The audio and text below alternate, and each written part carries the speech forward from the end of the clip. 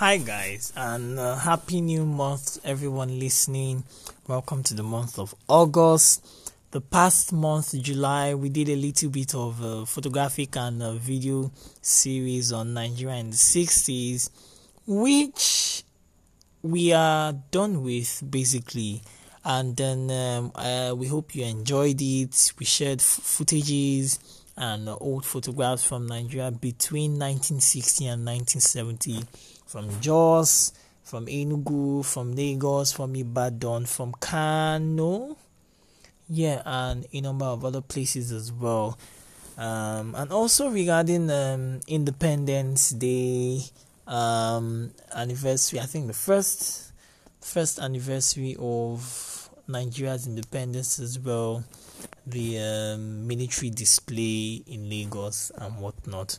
Hope you all enjoyed it. And right into it. This is the first week in August, the first weekly news for August 1920. It is the 6th of August 1920. And we have news from Lagos from the Nigerian Pioneer by Sakitu Yajasa. Retirement of the Lieutenant Governor of the Southern Provinces, Alexander G. Ball, Esquire, CMG, OB. If you don't know, Ball Street in Lagos Island is named after A.G. Ball, who we're talking about right now. The announcement that Mr. A.G. Ball, CMG, OB, has retired from the Civil Service of Nigeria will be received with widespread regret throughout the Southern Provinces. Mr. Ball has been Lieutenant Governor and Administrator for a period of years, while he acted in the capacity of Deputy Governor during Sir Frederick Lugard's absence from the Protectorate on more than one occasion. A man of quiet disposition and possessed with remarkable foresight, Mr. Ball always demonstrated with tact and ability his fitness to discharge the important duties of his office. His sound common sense and impartiality were characteristics that ever placed him high in the esteem of all with whom he came in contact. Into his retirement, he will carry with him the good wishes of the people of Nigeria. We trust that his lengthy experience and authoritative opinion on matters affecting this country will be utilized to advantage by the colonial office now that he will be in residence in the United Kingdom. The future of Nigeria bristles with many new problems which will require the application of much foresight and discrimination and the execution of practical experience of high officials like Mr. Ball, who have labored several years in the country with greatly contribute to their solution. Principals on the coast: Mr. William Mann of Messrs. Mann and Cook Limited and Mr. J.D. Mazemore of the Anglo-Colonial Trading Corporation Limited were passengers on the RMS Elmina, which left Lagos homeward on 9th August. Both gentlemen have been paying business.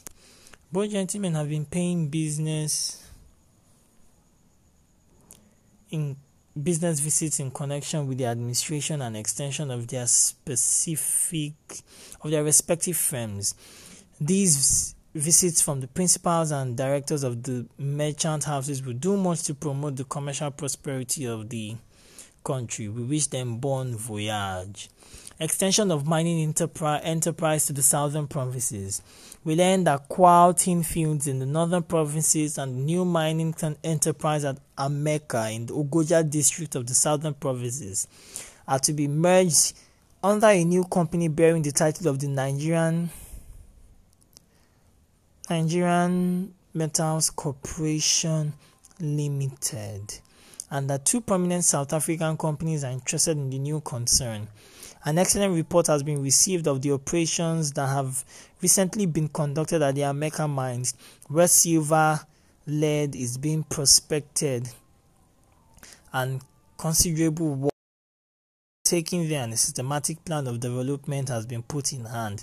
These facts are most interesting, and we trust now that a beginning has been made. Southern Nigeria would be the rendezvous for much future enterprise. RMS carried death and sickness on board. Sad news has reached Lagos of 4 deaths from plague on board SS Ekari on a homeward trip.